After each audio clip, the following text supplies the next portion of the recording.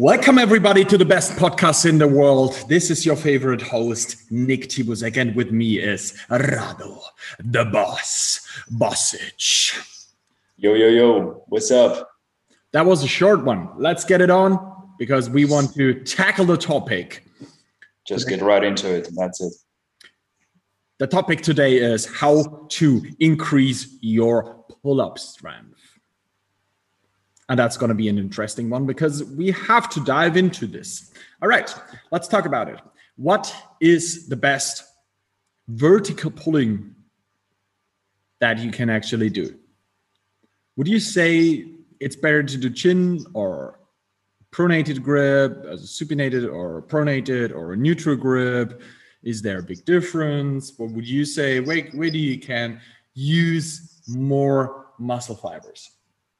No, of course, you can't have a single answer on that because, when you look at the top pullers in the world, it's not like each one of them pulls in a chin-up grip. There are a lot of strong athletes who pull still really heavy in a pull-up grip. You know, so you can't really say for everyone the chin-up is the easier variation, and it's something that a lot of people kind of go into. They fall into the trap of thinking the chin-up, it's an easier variation, thus I can lift more weights in my 1 rep max. That simply isn't the case for the whole population. Yeah. You will have people who pull better with a pull-up grip, so a pronated grip, simply because their biomechanics work that way, and they have better leverages and suit them better to actually pull in a pronated grip. Absolutely. But what we can definitely say, it is easier to close with a chin-up grip. So in a supinated variation, you definitely have a little bit of an advantage in the closing position. But when you look into where do you have troubles, then it's most of the time when you have a chin-up at halfway. Yeah. That's the hardest position because you're most far away from the bar, and when you look at the center of mass, it's at that point it's in the shittiest position. So that's some position where it is really, really hard, and that's in the pull up most of the time a little bit easier, but it is a lot harder to close in the pull up. Absolutely. And that depends a little bit on how long are your forearms and how long are actually your arms, and where are your lats set up and all that stuff. So in the end, that's a very individual thing, but we have to talk about how to increase that no matter what. So in the end, it makes absolutely sense to look into the motion of the pull-up and check out, where is my weakness? And that's something what we're going to talk about today, because how to increase your pull strength is something, when you fix the weakness, you will be a lot stronger. And that's the stuff that we're going to talk about today. So what you might have to find out for yourself is a little bit, are you training specific enough in the right grip for you? So that is not done by, okay, I maxed out every grip and at this one I'm strongest. You have to try every grip for a certain time, let's say 3 months or something like that, with the same rep range, the same intensities, and see, okay, this one works best for me in terms of progress. Because you will have different starting points depending on where you actually started. Because when you never did your neutral grip, because you always were training on the straight bar, you never did the neutral grip, you may be not the strongest at the neutral grip, and this might be your strongest pull, and you just have to get used to it, and then you see how the progress is evolving. And that's the most important part. You have to track down that and see, okay, that's the actually from the view of progress, that's the one where I progress the best. So probably that's my strongest pull. It's not always about the 1 AM, because that's depending on the circumstances that you already had set before. So for me, as an example, I'm pretty strong in neutral grip. I think that's my strongest one. But I'm also okay-ish with the chin up. I do have some troubles because of my biomechanics with closing the chin up. And I'm not as good in pull-ups as I should be. And this now sounds like I can't even pull. I'm not so shitty at pulling. At 100 kg body weight, 72.5 is okay. I mean, if you go above the 70 kg mark, that's good pulling. Yeah, I think so too. It's good pulling. But to check out where's your best pull is something that is very important, because once you found that, you push that, and all the other ones will profit from that, and that's a very important one here. When you actually push the strength there, the rest will profit. And that's very, very important to understand that, yes, you do specific work for the best pulling of you, and the rest will follow. Because it's not like it's completely different muscles and the body is absolutely not used to it. You know, okay, I have to train on a straight bar because it's so specific to the competition. I wouldn't say so. In competitions, usually you have pull-ups and chin-ups. Yes, but that doesn't mean you can't train in a neutral grip in the off-season, far away from the competition, for maybe like half a year or something, only neutral. And then going into competition phase and having like 3 months of specific chin-ups or pull-ups, whatever is better for you in terms of the competition. So that's something you can easily do when you have the circumstances for that. So as an example, I know you, Rado, you just have a straight bar. You can only do straight bar pulling. Yeah, but to kind of piggyback on everything that you said, like you perfectly described what my situation was. When I came to work with you, I always thought that the pull-up was the more dominant exercise for me and the better one long-term to pull more weight. And that's only because I never honestly did chin-ups for a longer period of time. And I had no clue where my chin-up was actually at, Yeah. I just thought, all right, chin-up never felt really good for me. That's why I never did it. It's probably not the stronger leg for me. Mm-hmm. And then as we implemented the chin-up, did it over a longer period of time, boom, all of a sudden the chin-up is stronger than the pull-up, And afterwards, after the competition, it was off-season and you built in pull-ups instead of the chin-ups. I did them for a couple of months. And when I went back to the chin-up was stronger. So it's this change of variation that you mentioned, the off-season, far away from the competition. You actually have, when you push the movement, you still have the benefit and the carryover to the other one, even though it might not seem as specific, Absolutely. That's exactly, I felt everything that you said. Yeah. All right. Let's go into something that is also very important. What I really experience is, do not go on a RPE 9 or 10 on the pulling. Never, ever. No, don't do that. Actually, I've seen that with so many clients of us. Stick with an RPE 7 or 8 and you're in the best range of progress you usually have. This is very, very specific to pulling. But when you max it out, you kill the momentum. Every time I did that, I killed the momentum. That is so important to keep that in mind.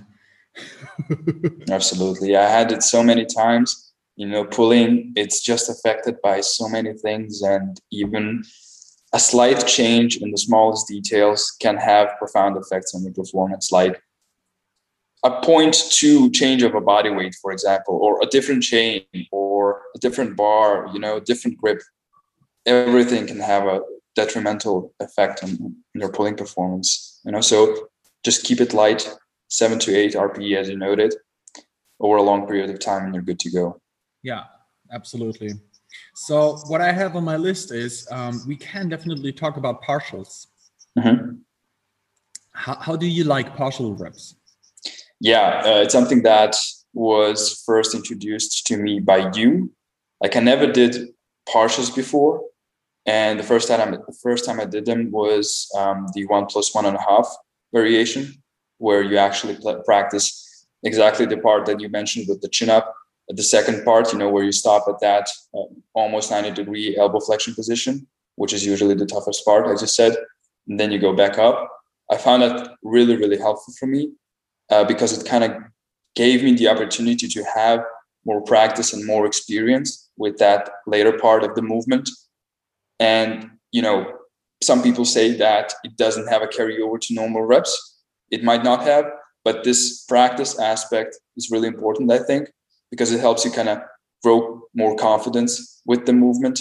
And then when you go back to the normal one, you'll probably be better at it because you have more practice with it, What I actually experienced there was something that is extremely underrated, but when you come back, you do your first rep, you go over the bar with the chin, and then you bounce back to halfway, this 90-degree position, and then you have to stop the force that's bringing you back down. You have to stop it and bring it back to bring your chin back over the bar. That's pretty much the same thing that you are doing to the hemis in the RDL. You stop it in the air. You have to work against gravity at that point a lot while you're really under tension, and this forces your biceps to bring much more power into this, and it forces your biceps to grow a lot more. So in terms of hypertrophy, far away from a competition, this is actually a very good exercise to do it as an assistance exercise. That's not a main exercise. So that's when you remember what you did, it was always as an assistance exercise to your main work, with low reps, like 4, maybe 6 when you're very strong. But actually, when you do these, you will feel how hard they are when you do them with control. It's so hard to do them. And there's also the possibility of doing partials in the lower range. So from straight arm into half of it back, and then doing a full rep would be the same thing. But we have to say at that point, most of the time that would train the lats a little bit more. Yeah.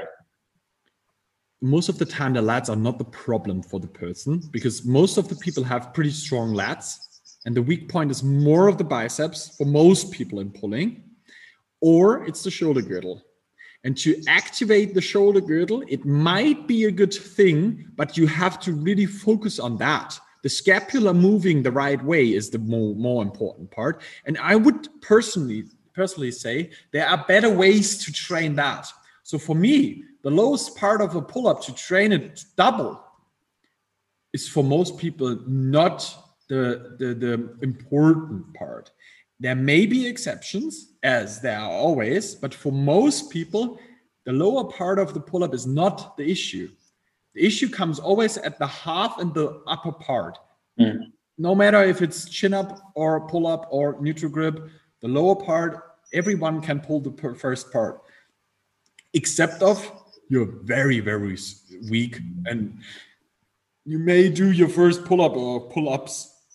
All right, and you're still in the progress of learning something new. That's completely different to experienced lifters.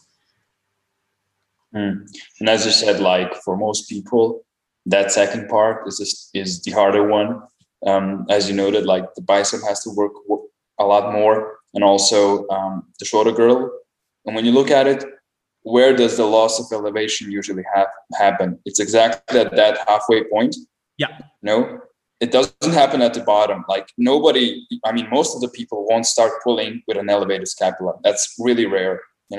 They maintain good depression, good positioning of the shoulder blades, And then as they come closer to the end position, the scapula, yeah, exactly, they lose it. So that makes perfect sense.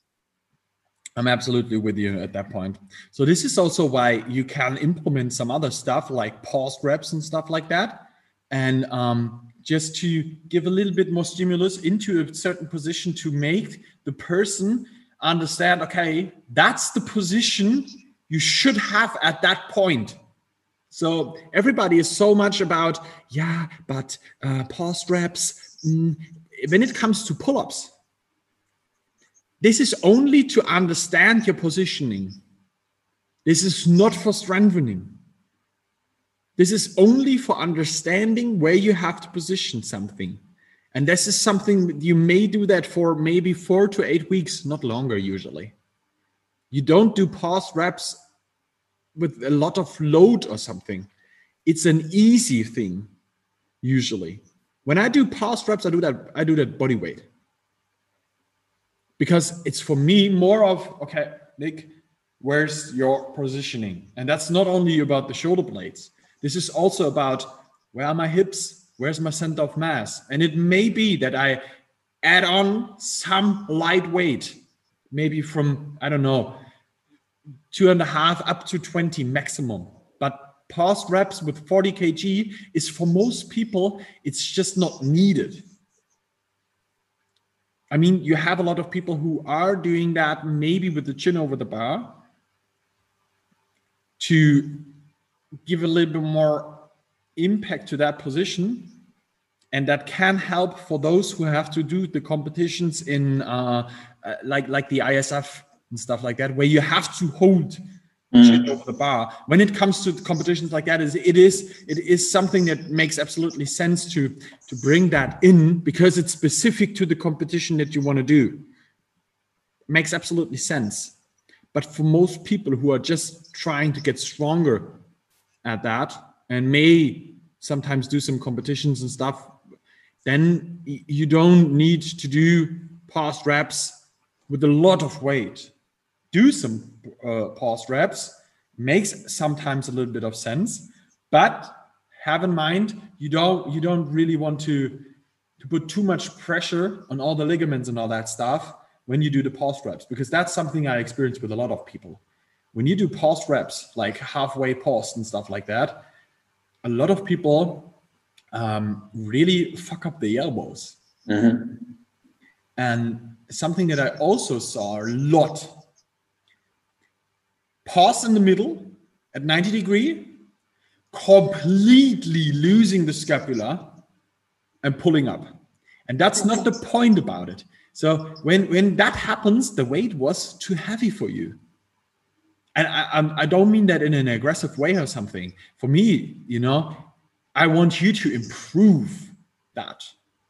Put the weight down, use a weight the way you can actually position your scapula in a very good way, and then do it again. Because that's assistance. This is to assist your main lift. It's not a main lift. And that's very important to understand at that point. So to bring that in, I think that's a very important one because I've seen it so often. How about variations? Different grips, no? No, not only grips, but also different pulling variations, like a Gironda, or something like the Gironda. Something like the Gironda, yeah. Girondas, man, it's such a lovely variation, and it's a one that's basically a combination of vertical pulling and horizontal pulling. As you come closer to the end position of the pull, it becomes more horizontal. Mm-hmm. And of course, because it's like that, it will probably go more on your mid back, and it will hit your traps and rhomboids in a different way than a normal pull-up does, And for people who have like issues with maintaining scapular positioning, especially in that retracted state, it can make absolute sense to implement the Gironda pull-up, Yeah. And I have to say, as a muscle mass builder, I would say that's also a very, very, very good variation, as when you look at the movement, you have an activation of all lat fibers that are there, the horizontal and the vertical ones. You have them all in there. As when you look at it, the position of your elbows during a Gironda stand-on pull-up is always in front of your body. So vertical, vertical, vertical, vertical, vertical.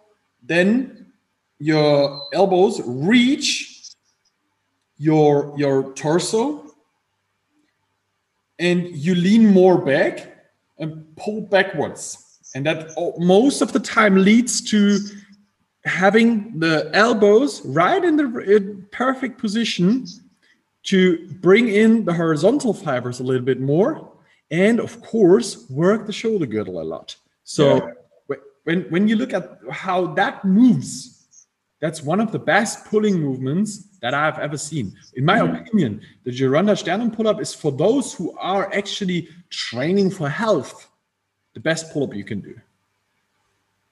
Yeah, to kind of catch up onto that hypertrophy aspect of the exercise, when you look at the last position that you're in, when you close the movement, like this extreme extension that you have in the spine, that's also connected to glute activation, of course, and the glutes pulling the lats, and also the lats being in such a shortened position because of the amount of extension that you have in the spine. I mean, that's crazy, you know? And that is such an important part to tell about that, because you really have a real peak contraction on all of the muscle fibers in the lats. And that's something you usually don't have it that much in other pulling variations. So to me, it's the best one you can actually do for that. But I would always do that in combination, because you can't go on a high volume for that. You can't really overload that. I mean, I have seen only one of our clients who was able to do that with 20 kg plus. Yep. What? Yeah. And that was sick. Hey. But it's his movement. It's his movement, huh? And to go into other variations, how about the arch back pull-up? Ooh, I love that one.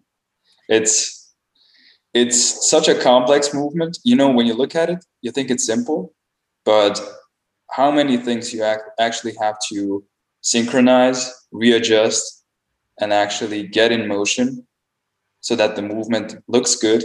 It's crazy. You know, you have to think about, right, what is my grip width? How do my elbows go as I pull? What's my rib cage positioning? What's my scapula positioning? How much extension should I have in the T-spine? How much lower body tension should I have? You know, and when you get all of this into this one package and know how to synchronize it and to get into one motion, you have the arch back pull-up, you know? And it's important to kind of distinguish the arch back pull-up and the Gironda pull-up. I think a lot of people fall into this trap of thinking that the arch pull-up is basically a Gironda pull-up, but just having the grip pronated, which simply isn't the case. Yeah. You know, like an arch pull-up can also be in a chin-up grip or also a neutral grip, you know, and it's still not a Gironda pull-up. Mm-hmm. Basically, the arch pull-up is different in the sense of having less extension in the spine and thus having less horizontal motion at the end of the motion. You actually have a vertical closing rather than a horizontal one. Yeah. You know? Yeah, that's a very important point to mention that. With the arch back pull-up, you definitely have I would say, the more healthy variation of a classic pull-up, mm-hmm. as you really focus on not falling into the trap of getting this scapular elevation, that what you don't want, what you really want to work against that. So again, that's a lift that is very important to do, but I would also say that's not the main lift. No. It is, again, an assistance exercise. Sometimes, depending on which phase you are, you can actually use it as a main exercise.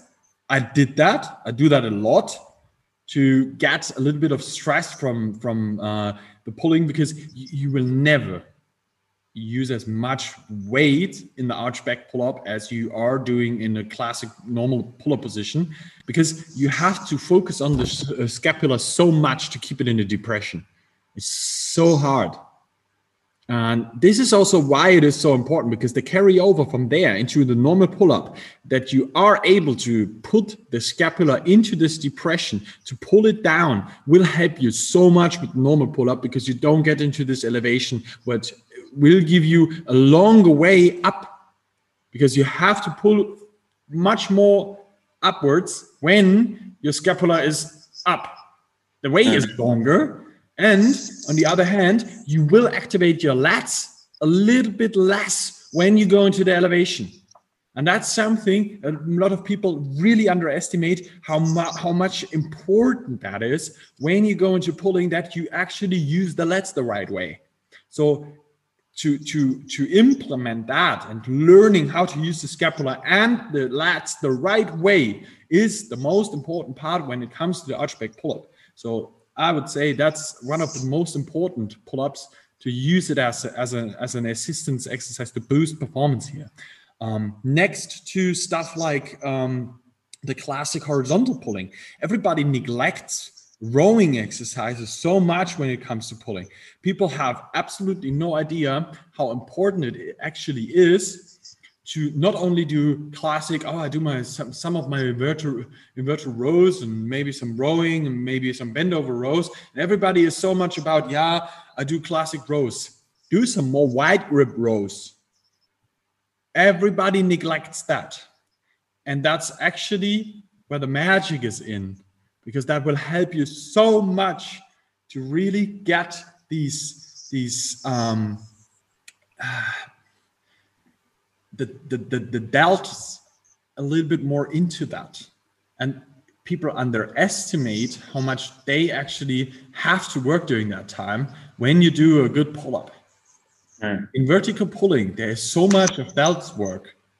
I mean, it's not so important like a lat or something, but it's one of the weak points usually for a lot of people. And when you look at calisthenic athletes, they always have weak delts when it comes to that. Especially, it's not about the front delts.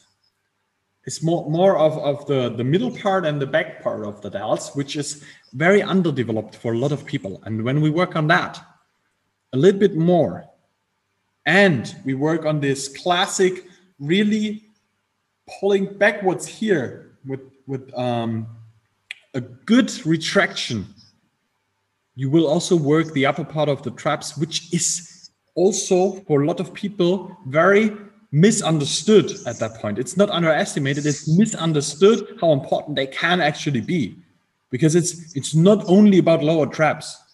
We don't have to say all the time, trap three, trap three, trap three. It's all of the traps that has to work. Mm-hmm.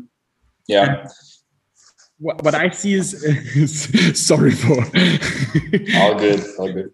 What I see a lot is people having very tight upper backs.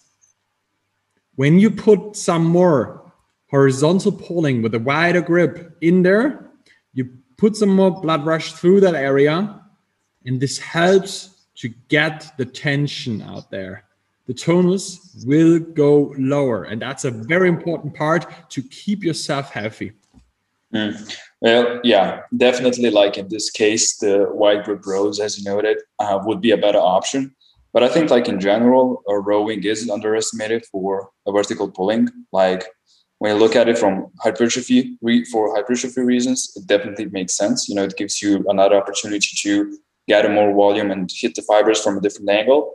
But also, like when you row, you basically need to be in this stacked scapula position, retraction, depression most of the time, and like elevation and protraction when it comes to rowing isn't so often. You know, it doesn't happen so often. So from that aspect, could also have some carryover to pulling. No? What I have to mention here is, when you want that hypertrophy, it makes absolutely sense to go a little bit more into the protraction. I'm not talking about elevation. Don't do elevation, but a protraction, getting pulled out of it, and having to pull backwards everything will give more stretch on the lats, which can lead to a little bit more hypertrophy. So hypertrophy-wise, that can actually help a lot. And to implement that from time to time, to variate that also, is something that is very important to not only being the person who can stabilize the scapula in certain positions, but also being able to move the scapula in certain positions. Yeah, now I think for everyone out there who kind of tries to separate and isolate different parts of the rowing motion, like you have people who start off in this protraction and then go into the retraction and then start to pull. You know, they kind of separate this scapular movement from the movement of the arm. I think that doesn't make too much sense. Like in some cases, it could be for people who have issues understanding the scapular motion, but just kind of allow the scapula and the upper arm to move in a natural position, in a natural motion. You know, let them move synchronically together in one motion. I think that's an important one. You know, I would say that's so crucial to most people. Because they're always, I have to activate my scapula first. You don't. No, you don't. You fuck up your system with that. That's what's causing injuries. That's a big, big issue. You know, that's something we really have to come to an end now. But the point here is to have a scapula that you can actually move freely is the most important part to keep your fucking shoulders healthy. When everything here is in the right rhythm, you stay healthy. When you fuck up that rhythm, this will, for most people, lead into injury. You don't want that because there is a rhythm and you fuck that up. I first have to activate, then I pull. No, that's one motion, man. Have you ever tried to climb up a tree or something? I mean, all the things that you do naturally. First my scapula, then the next thing on the tree, the next stone on that wall. First my scapula, then the next. No, it's natural movements. You just climb up. And that's very important to keep that in mind because you're not a machine. You're a human being. You're even if you would be an animal, it would be different, you know. And we are kind of animal. Fucking animals. Yeah. Gorillas. But that's the very important point here. To bring that in. I think this is not the last episode that we're going to have to. We need more. We need more of that. We're going to bring that up. We're going to talk a little bit more about that. See you in the next episode. If you like this one and you have some more questions about that topic, feel free to hit us up with some more questions about it.